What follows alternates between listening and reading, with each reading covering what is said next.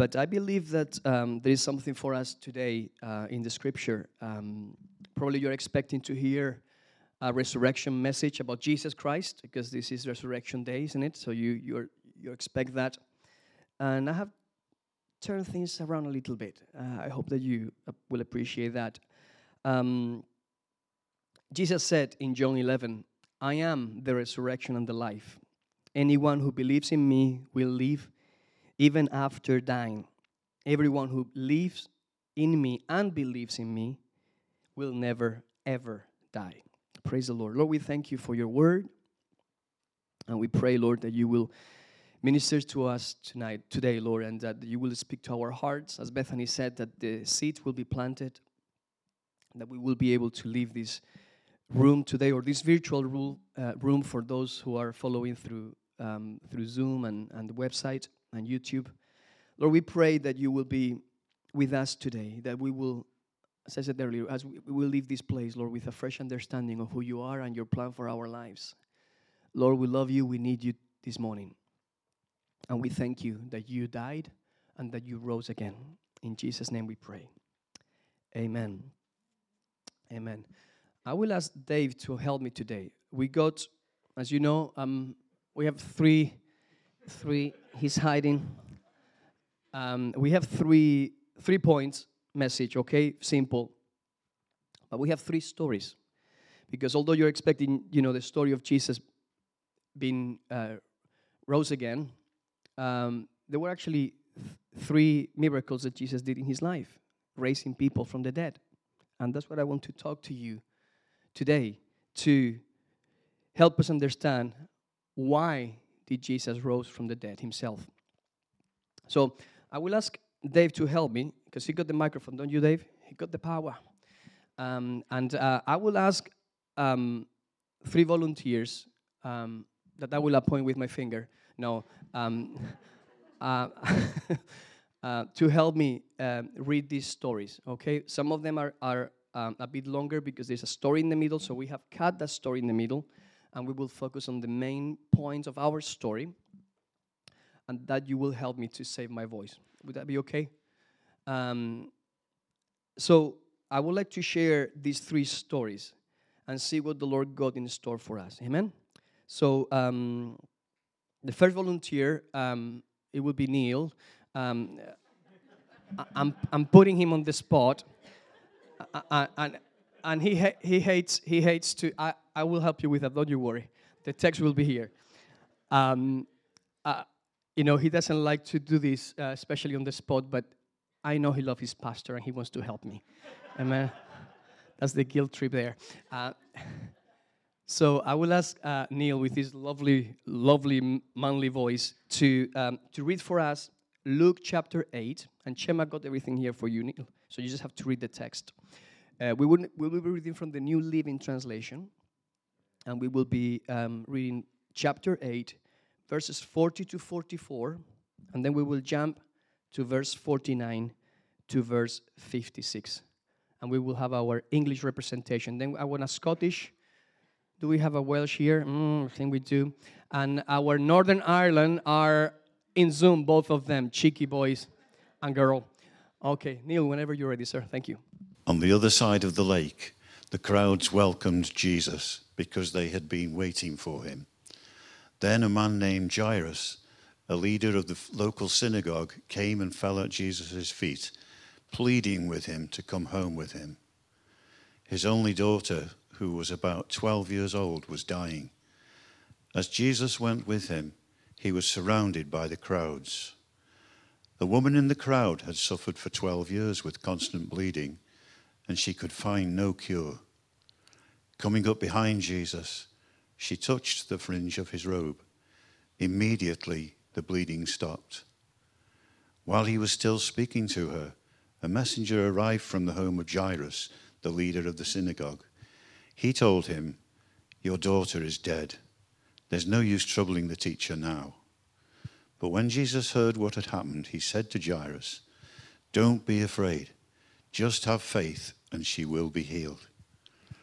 When they arrived at the house, Jesus wouldn't let anyone go in with him except Peter, John, James, and the little girl's father and mother. The house was filled with people weeping and wailing, but he said, "Stop the weeping. She isn't dead. She's only asleep." But the crowd laughed at him because they all knew she had died. Then Jesus took her by the hand and said in a loud voice, "My child, get up." And at that moment her life returned, and she immediately stood up. Then Jesus told them to give her something to eat. Her parents were overwhelmed, but Jesus insisted that they not tell anyone what happened. Thank you so much, Neil. Coffee is on me tomorrow. Wonderful story, isn't it? And the first point I want to talk to you about the importance of Jesus resurrecting from the dead is vision. Can you imagine Jairus? Every father here will know, how we feel when our little ones get poorly.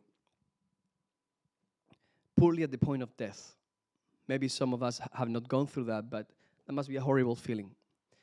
And in his desperation, this leader of a synagogue, he runs and tries to find Jesus, the only one that could really heal her. Healing was what he had in mind. Healing, because she was still alive. They come to Jesus, and Jesus is doing some ministry. I believe on the way, that's when the woman with the blood issue comes and reaches Jesus' garments and the whole story. So he's a bit delayed, and when Jesus is still talking to her, a messenger from Jairus' house come and say, "Don't bother the teacher anymore. Your daughter is dead." That's we do that with the Lord sometimes, isn't it? It's too late. And this is the message today. It's never too late for God. It is late for us, but it's never too late for Him. And the first thing that God does through His resurrection, and particularly in this particular story, is that He has come to restore our vision. Can you imagine the vision of Jairus? When that only daughter was born, and he could imagine in his head what it would be one day when she started walking and saying the first words, Dada, well, in Hebrew, Abba. And she will be running around, becoming a beautiful lady, getting married one day, having children, all of those things. And then all of a sudden, in that quick illness, and in that quick moment between him coming to Jesus and the messenger arriving, all that vision is shut. There's no hope, there is no future. Everything that he was waiting for became a massive disappointment. And not only that, he thought that Jesus has the power to heal her, but now she's dead. It is too late. But I believe God is saying to us today, it's never too late for me. It's never too late for God.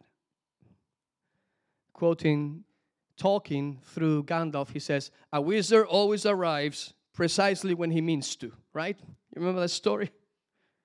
He's never early, never late. You see, with God, God has His own timing. We wear this thing as decoration, especially in the south of Spain. It's always tomorrow, mañana. But God has His own timing. And the amazing thing for us is that we have to learn how to time ourselves with God. That's why He taught us how to pray. Our Father who art in heaven, hallowed be thy name, thy kingdom come, thy will be done on earth as it is in heaven. And then we start asking God for basic needs, for our bread, for God to supply our needs, for God to help us to forgive those who do things against us, and for the Lord to deliver us from temptation. When we pray, we are aligning ourselves with God. We are not asking God, like Watchman Nee will say, we don't pray to the God of our room, the God of our circumstances. When we pray, we jump into God's throne room, and we are facing Him, and we are asking Him to take over. Amen? Well, That's what Jairus wanted to do. He wanted to come and meet Jesus and say, Jesus, please come, hurry up. My daughter is very ill. But in that moment when he's just there, he's just with him. He agrees to come. They're walking. This woman comes. Jesus stopped to do some ministry. And yes, they were so close, weren't they? And then the messenger comes as he's basically dismissing the woman. And she's gone. And everything is shut. Can you imagine what went through Jairus' heart? And the people that love him and knew him and were around him? Everyone was shocked. And their friends and leaders, religious leaders, they said, well, don't bother the teacher anymore. Don't bother the rabbi anymore. You know, anything that could have happened will not happen. And then Jesus says, wait a minute, who says that? Who says so? I have the last word. And this is what I want to encourage you today. Jesus has always the last word. He's the Alpha and the Omega. He's the beginning and He's the end. He was the Word at the beginning. We have sung that today. And He will be He's also the eternal Word of God. Hallelujah. Jesus says, don't you worry, Lazarus. Sorry, I'm jumping to the next story. Don't worry, Jairus. Hallelujah. Don't worry. She's not dead. She's just sleeping. And people laugh of Jesus. I mean, what is it about us? You know, that we are asking the only one that has the answer to come and do something for us. But then when He has His own agenda, which is different to our agenda, we just laugh of Him. And then the Lord just came to the house, took the father and the mother with the top three, the closest three disciples, Peter, John, and James, and spoke this word in Hebrew, of course, or Aramaic, which was colloquial Hebrew. And that girl, about 12 years of age, stood up. And He says, give her something to eat. She must be starving now. The vision was restored. Will my daughter get married? Will my daughter have children? Will she have her own family? How beautiful will she be? Will she take care of me when I'm a bit older? All that vision was all of a sudden restored. For Jesus has the power to bring life. He's the resurrection and the life. And everyone was in awe and shocked for what He could do. He has the last word. It's not the doctor. It's not the lawyer. It's Jesus. Hallelujah. Praise the Lord. Let's go to our second story. The second story is also in Luke chapter 7. Let me see, a good Scottish accent here. Mick, you gonna help me? Dave, help me start with that. Thank you for volunteering. So we're going to go to Luke chapter 7, and we're going to read, this is a bit short, Mick, just for you, from verse 11 to verse 17. Okay? Let's go. Soon afterward, Jesus went with His disciples to the village of Nain, and a large crowd followed Him. A funeral procession was coming out as He approached the village gate. The young man who had died was a widow's only son, and a large crowd from the village was with her. When the Lord saw her, His heart overflowed with compassion. "Don't cry," He said. Then He walked over to the coffin and touched it, and the bearers stopped. "Young man," He said, "I tell you, get up." Then the dead boy sat up and began to talk, and Jesus gave him back to his mother. Great fear swept the crowd, and they praised God, saying, "A mighty prophet has risen among us, and God has visited His people today." And the news about Jesus spread throughout Judea and the surrounding countryside. Thank you so much. Praise the Lord. Coffee's on me on Tuesday. The next thing that the Lord Jesus wants to do is to restore our future. Again, we have a very difficult story here. A widow. That's a woman that lost her husband, right? In those days, there were no social services. You know, if your family couldn't sustain you, you have to basically beg. She lost her husband. She has no income. We don't know exactly the age of this boy, but that was her future. If he could already work with his hands and bring some money to the house, that would be fantastic. But sometimes, our future changes. We receive some bad news. The income that we were expecting or the resources that were supposed to be there, all of a sudden are not there anymore. And we get in trouble because we start shaking and we start doubting. One of my favorite passages in the Bible is Jeremiah 29:11. For I know the plans I have for you, declares the Lord. Plans to prosper you and not to harm you. Plans to give you a hope and a future. It's actually when we lose perspective of those hope and future that we start getting sad and depressed and confused. Sometimes even if we know it here, I know that God has plans for me, good plans, and He has a hope and a future. But when I don't embrace it here, that's when I start allowing those sad feelings to come in, isn't it? And we all go through that. We all go through sadness and issues in our own lives. And some of us experience depression and grief. That woman we don't know how old or how long her husband has been dead. And she has this amazing future, like Jairus probably. My boy becoming a good man, a good citizen, hardworking, that could take care of his old mother. That one day he will marry. That one day I will be part of an extension of this family. There was a future. Yeah, I lost my husband. That's very sad, but there is a future. But now he's dead. And he's dead, and we don't know for how long, but they're in the processional. They're not asking for Jesus. Jesus is just walking by. And I love this. Jesus' heart was moved to compassion.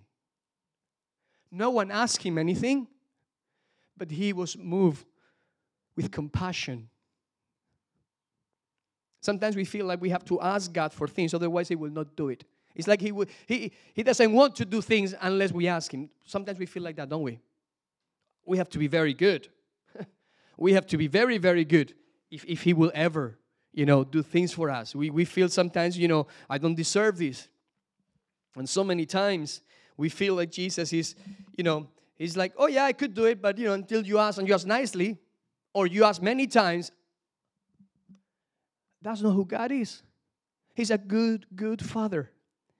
He wants to give us good things. He says that He knows the things that we have need of before we even ask. And He's just passing by, and He knew that old lady or that widow. We don't know how old she was really. He knew her heart. Maybe she never heard of the Messiah, or maybe she heard, but her grief was so strong that she couldn't even dare to, trying to find that Messiah herself. But Jesus was passing by. And Jesus is passing by today. And then all of a sudden, He comes. He stopped the procession. Jesus was wearing this rabbi clothing. And people had this, He has this external authority also, not only the internal authority. People saw that. And He says, He went, and again, people doubting, mocking, what are you doing? That doesn't happen. You are over spiritual. Have you ever been called that? Don't pray about those things. Those things don't happen. They don't happen until they happen. And then Jesus raised the boy. And future, just like that, is restored again. Hallelujah. Hallelujah. And this is what God wants to share with us today. That He rose again so He can show us the way home. He rose again so we can understand that He's not done with us. He rose again So there is joy and future. There is vision and future in Him. Amen? Are you still with me? I don't have my time today, Chema, but I'm pretty sure I'm doing very well. No, don't worry, mate. I got the watch. The third story. Okay, are you with me?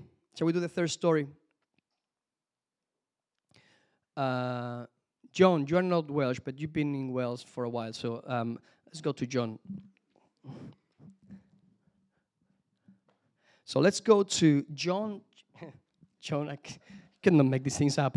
John chapter 11, verses 1 to 4. That will be the introduction, okay? And then we will jump to verse 17, all the way to 44. This is a lovely story. It's Lazarus' story, okay? John 11, 1 to 4, and then we jump all the way from 17 to 44. Whenever you're ready, sir. Thank you.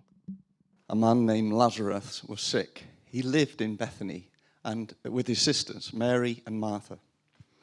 This is the Mary who later poured the expensive perfume on the Lord's feet and wiped them with her hair. Her brother Lazarus was sick. So the two sisters sent a message to Jesus telling him, "Lord, your dear friend is very sick." But when Jesus heard about it, he said, "Lazarus' sickness will not end in death. No, it has happened for the glory of God, so that the Son of God will receive glory from this." When Jesus arrived at Bethany, he was told that Lazarus had already been in his grave for 4 days. Bethany was only a few miles down the road from Jerusalem, and many of the people had come to console Martha and Mary in their loss. When Martha got word that Jesus was coming, she went to meet him, but Mary stayed in the house. Martha said to Jesus, "Lord, if only you had been here, my brother would not have died. But even now, I know that God will give you whatever you ask." Jesus told her, "Your brother will rise again." "Yes," Martha said, "he will rise when everyone else rises at the last day." Jesus told her, "I am the resurrection and the life. Anyone who believes in me will live even after dying. Everyone who lives in me and believes in me will never, ever die. Do you believe this, Martha?" "Yes, Lord," she told him. "I have always believed you are the Messiah, the Son of God, the one who has come into the world from God." Then she returned to Mary. She called Mary aside from the mourners and told her, "The teacher is here, and he wants to see you." So Mary immediately went to him. Jesus had stayed outside the village at the place where Martha met him. When the people who were at the house consoling Mary saw her leave so hastily, they assumed that she was going to Lazarus' grave to weep. So they followed her there. When Mary arrived, they saw Jesus. She fell at his feet and said, "Lord, if only you had been here, my brother would not have died." When Jesus saw her weeping and saw the other people wailing with her, a deep anger welled up within him, and he was deeply troubled. "Where have you put him?" he asked them. They told him, "Lord, come and see." Then Jesus wept. The people who were standing nearby said, "See how much he loved him?" But some said, "This man healed the blind man. Couldn't he have kept Lazarus from dying?" Jesus was still angry as they arrived at the tomb, a cave with a stone rolled across its entrance. "Roll the stone aside," Jesus told them. But Martha, the dead man's sister, protested, "Lord, he has been dead for 4 days. The smell will be terrible." Jesus responded, "Didn't I tell you that you would see God's glory if you believe?" So they rolled the stone aside. Then Jesus looked up to heaven and said, Father, thank you for hearing me. You always hear me. But I said it out loud for the sake of all these people standing here, so that they will believe you sent me. Then Jesus shouted, Lazarus, come out. And the dead man came out. His hands and feet were bound in grave clothes, his face wrapped in the headcloth. Jesus told them, unwrap him and let him go. Hallelujah. Praise the Lord. There's so much in this story, isn't it? So much in this story. Number one, Lazarus was his friend. So Jesus was emotionally attached to this particular family. We've seen Jesus ministering to them quite a bit in the past. And then this time, someone comes and says, Lord, Lazarus is very sick. He's basically dying. Probably when the people that gave that information arrived to Jesus, probably Lazarus has already died. And then Jesus decided to stay a bit longer, a couple of days more where he was. Just wasting time. Wasting time. He was waiting for his time. Like he told his mother, remember his mother, the first miracle? Water turned into wine. Woman, do you have against my time has not yet come. Right? He's waiting for his time. And in this particular story, Jesus is waiting. Jesus is waiting because he knew what the people will think. And he knew that this was an important lesson they have to learn. And after those 2 days, he wakes up one day and says, okay, guys, let's go now. So they have to go all the way to Bethany. And when he's approaching the city, Martha, the doer of the family, remember, Martha, you're, too stressed out. He said she's the doer. Mary was the one that loves to dwell in the house. But Martha is so worried that she runs and she meets Jesus. Lord, why haven't you come? I sent messengers to you earlier. And if you would be here, my brother will not have died. You see again, her own expectations of what Jesus could do. If only you would be here. And then Jesus says this amazing passage that we read before, this wonderful statement. I am the resurrection and the life, Martha. Do you believe this? And I love Martha because she was smart. She was able to answer the questions that Jesus was not asking. Do you believe this? That was the question. And she says, I believe that you are the Son of God.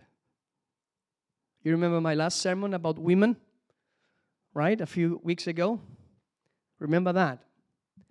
That extra sense. She understood exactly what he meant, although it was different from the words that were coming from his mouth. I know that you are the Son of God, and I know that you are the Messiah. Well, your brother will be raised from the dead. I know, Lord. I have done my homework.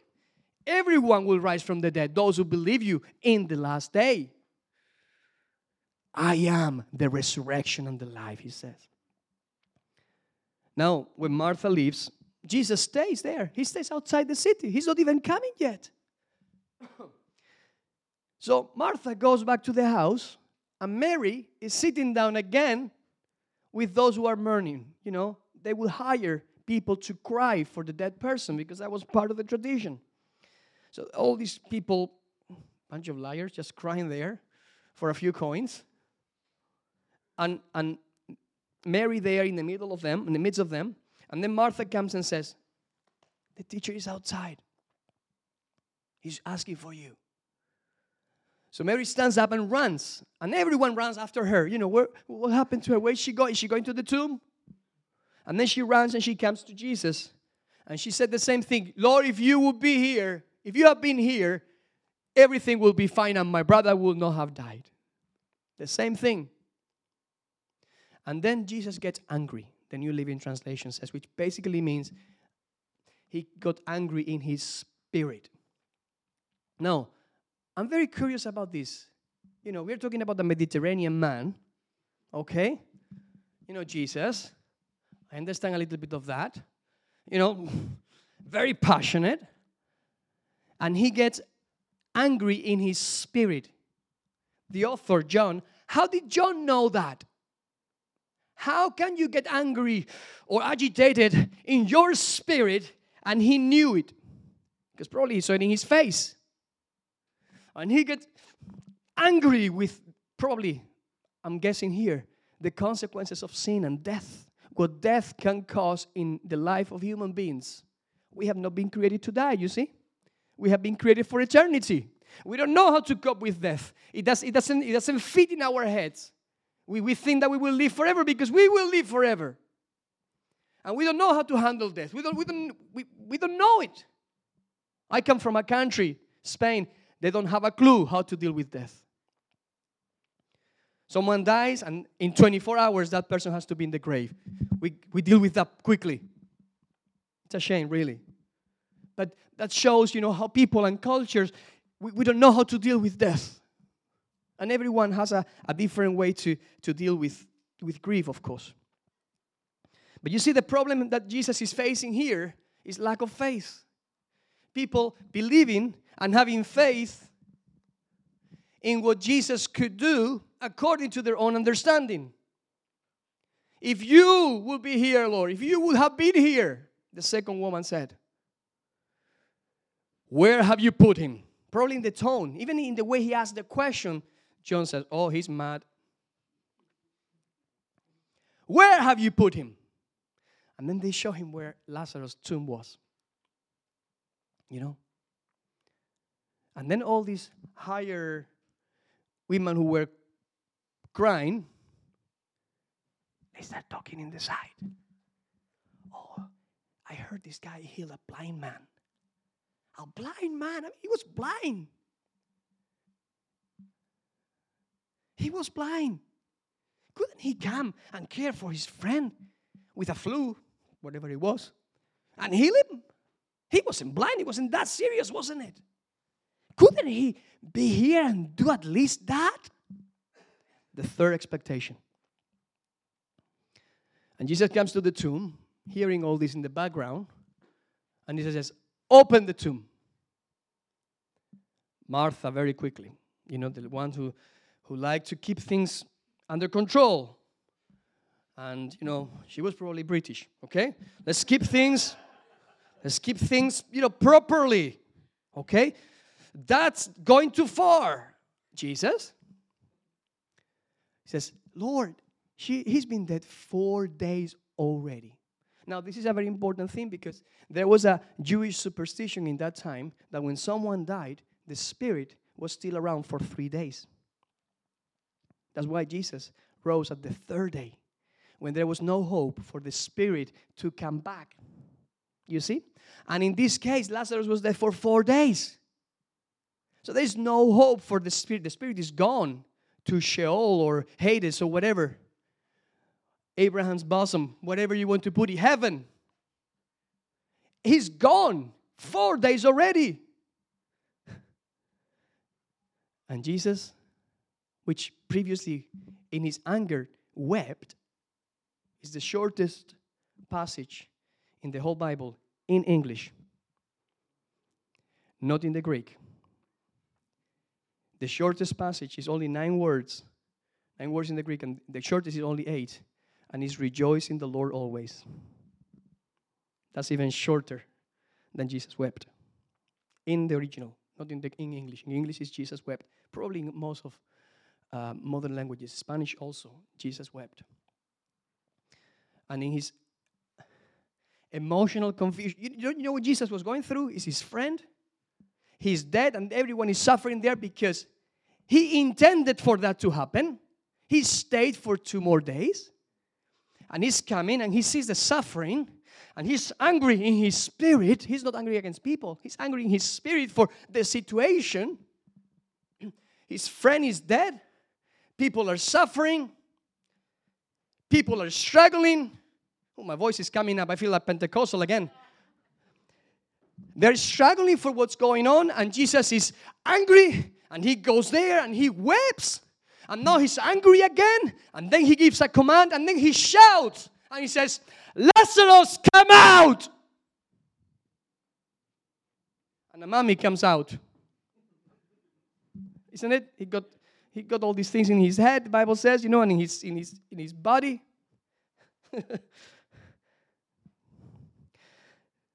So what kind of a restoration is this? We saw it. First story is a restoration of our vision. Jairus' daughter. The second story is a restoration of our future, the widow's son. And Jesus raising Lazarus is a restoration of our faith. The faith of Mary, the faith of Martha, the faith of everyone who was there. Because Jesus prayed, and he prayed to the Lord and says, Lord, I prayed, not between us. I know that you already gave me the miracle. I was praying for all these people that they will know that you have sent me. And that was the topic of the Gospel of John. The seven miracles, 7 signs that he was sent by God. Lord, I did that so they will know that you are. Because the problem was, and this is something important for you and for me, and if you forget everything I say today, remember what I'm going to say now. These people have faith in what Jesus had done before. He healed a blind man, so he can do that. Now, another notch. We don't know about that. Very analytical, isn't he? Very Jewish, very European, very Western. We think the same. Oh, it's okay. He has done that. We've seen that. He proved that. But what about the other notch? I mean, healing a blind man, that's great. But raising someone from the dead? This is what I want you to remember. Faith is not based on answered prayers in the past, but on believing the already proclaimed promises. I will say that again. That's good. Faith is not based on answered prayer. Sometimes we base our faith according to our experience with God. I believe He's good because He's done good things for me. But He's not good because He's done things for you. He's good because He's good, whether He does it or not. And the amazing thing about this story is that God is restoring our faith by doing something that people were not expecting, and that's why He has to stay 2 days so the story will happen, so He can come and do the punchline and say, I am over this. I am above this. I am God. I am the resurrection and the life. I have come to give life. And your faith should not be based on what you see in God channel or the experience that you had in your previous church. Your faith should be based on the Lord Jesus Christ, that everything He says is truth, and that everything He says He will accomplish, it will be accomplished. That is what faith is, isn't it? The New Living Translation says faith shows the reality of what we hope for. It is the evidence of things we cannot see. Faith is not based in our experience. Faith goes against our experience.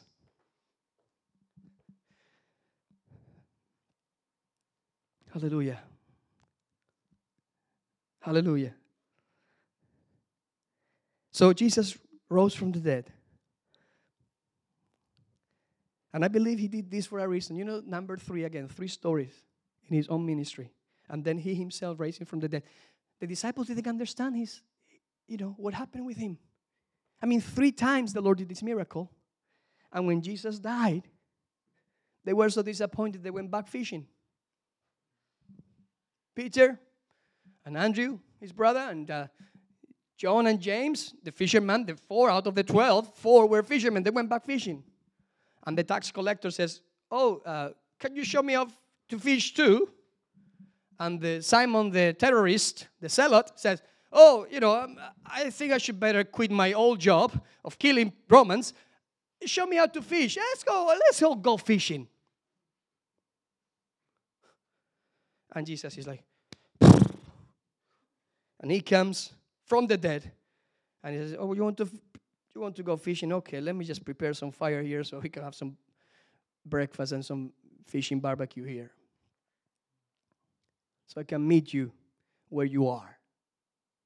Then it's when Jesus to Peter and asked him 3 times, do you love me? And then obviously John following. And, oh yes, Lord, I love you 3 times. Some people said that the reason why Peter denied Jesus in the first place is because Jesus previously healed his mother-in-law. We don't know about that.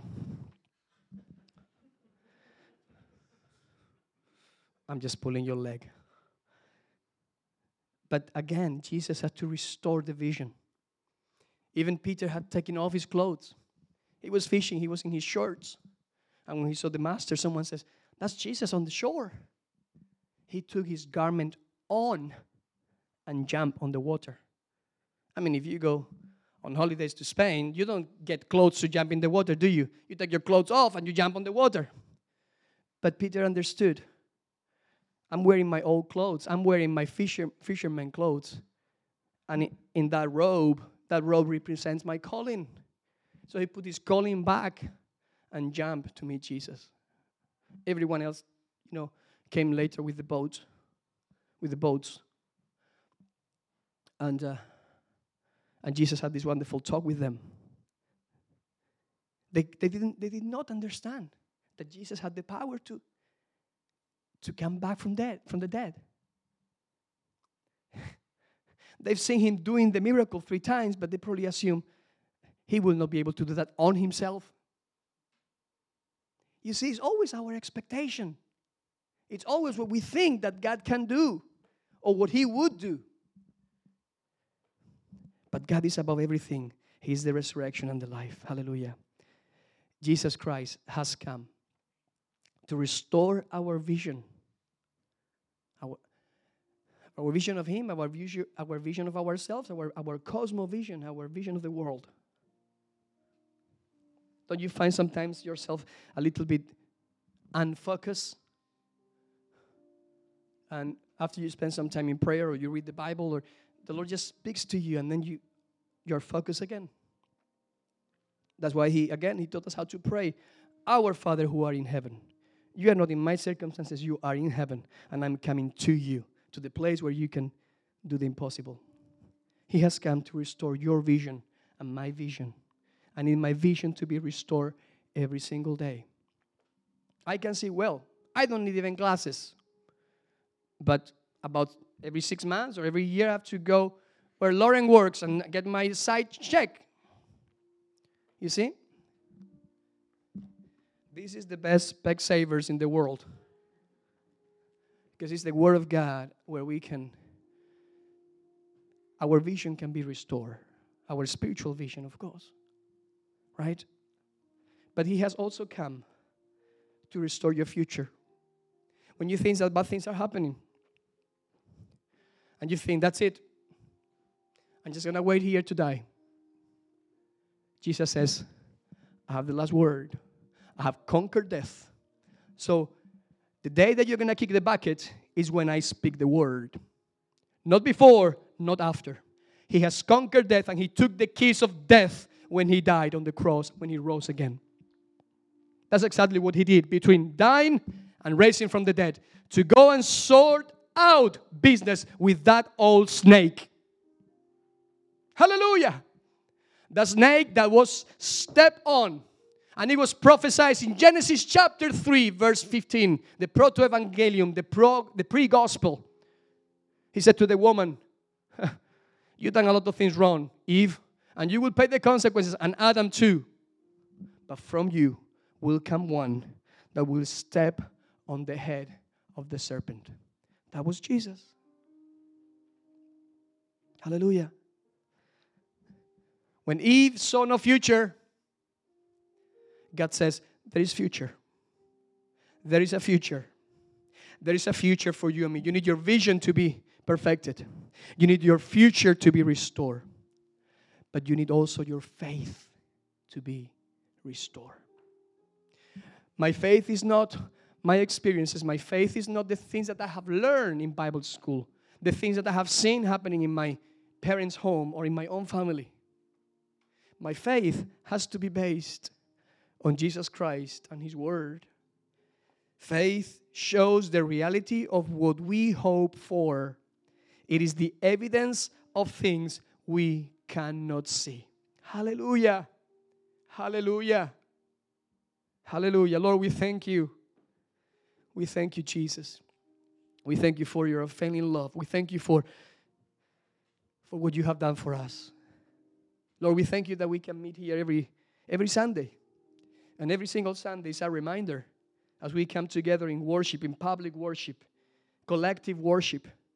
You remind us all together that we belong to you and you are our God, that you are not done with us and that you have good plans to prosper us and not to harm us, plans to give us hope and future. Yes, we have to go through the things that everyone goes through in this world. We go through sickness and illness and needs. But Lord, we thank you because we know that you have the last word. It's not over until you say it's over. Hallelujah. When you open a door, no one can shut that door. When you shut a door, no one can open that door. It doesn't matter how qualified and knowledgeable we may think we are, because you are King of kings and Lord of lords. Everything, all authority in heaven, on earth, and under the earth has been given to you. Therefore, you said to the disciples and to us, go and make disciples to all nations, baptizing them in the name of the Father, the Son, and the Holy Spirit, teaching them everything I taught you. And lo, I'm with you always. Thank you, Lord, that you are with us always. When we feel it and when we don't feel it, you are with us always. Lord, we thank you. In Jesus' name.